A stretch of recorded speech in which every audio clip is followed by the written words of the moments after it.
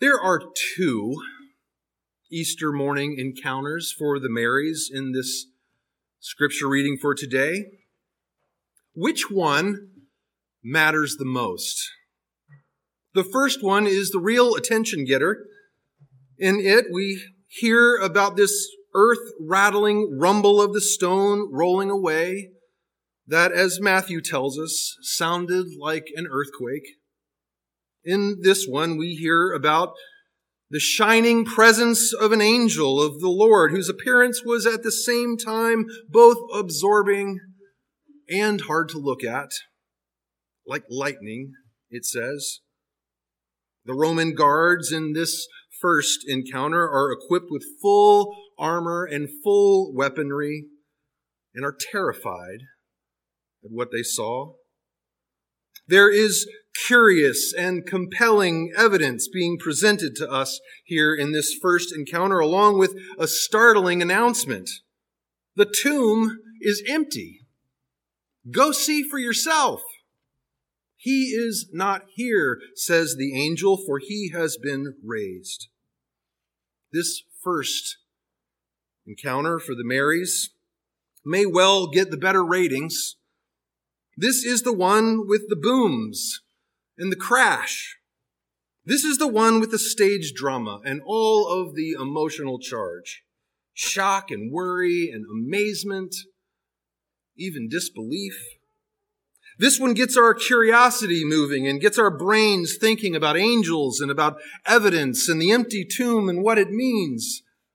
This is the encounter that gets our hearts pumping and adrenaline moving and minds churning, and that sets the stage for Easter as a kind of mystery or detective novel even, where the main thing that we leave with are questions and problems to be worked on and ultimately solved.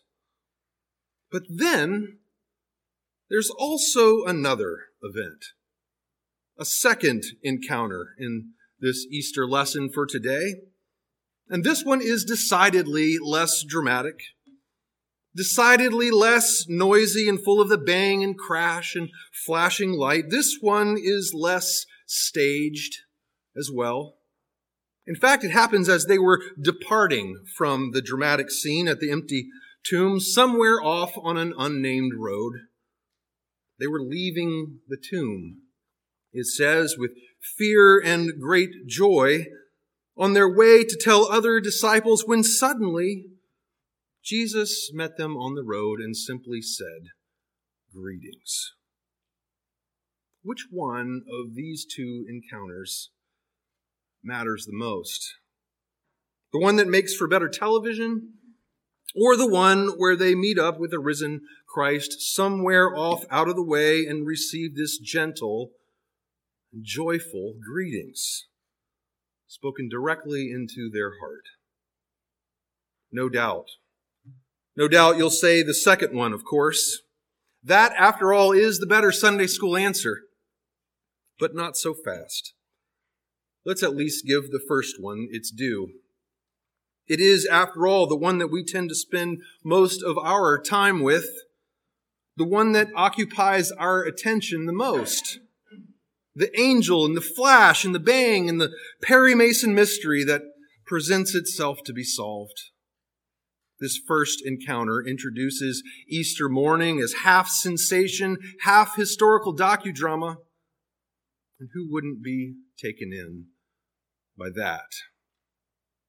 It is these binge-worthy first encounters, after all, that absorb so much of our day-to-day attention and may well even have brought us to church this morning. The second one, though, the second one settles all of the first one's uncertainties and raises a very different question of its own. Have you, like these two Marys, experienced Easter's true greeting? You see, somewhere at the heart of these two encounters, there's a question for us about what this day is really all about. Is it about solving the mystery? Or is it about experiencing the risen Christ's greeting spoken directly into our hearts? Is it a puzzle or is it an encounter? If it's just a puzzle, then all there is to do is to solve it and to move on. But if it's an encounter, a life-giving and awakening encounter, then, well, that's an entirely different story.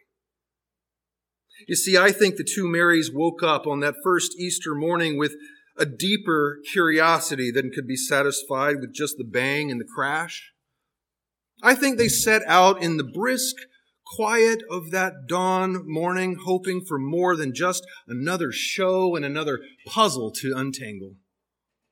I think that this quiet, simple greeting of the risen one was always going to speak louder into their lives because it speaks deeper into their needs.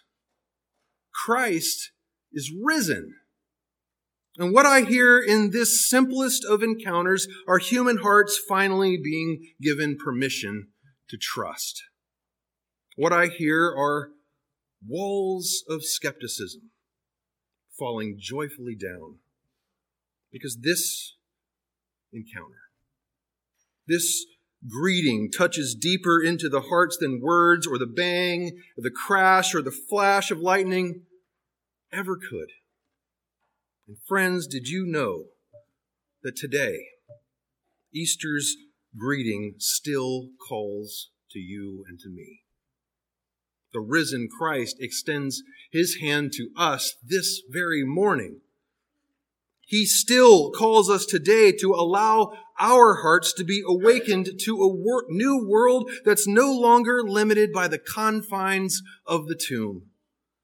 He still reaches out to us today and calls us to come and walk forward beyond a world whose only possibilities are tragedy and injustice. Awaken to Easter's greeting this morning. Allow those scales to fall down from your eyes. Christ is risen and the world is new. With every heart that meets his meeting and his greeting there, there's a spring bloom bursting forth from hardened soil. Christ is risen, friends. Glory and hallelujah. Leave the old world of death behind, because Easter's greeting today makes this a brand new day. The world is yours to be created. The world in you is being recreated. Won't you take it by the hand? And all of God's people said, Amen. Christ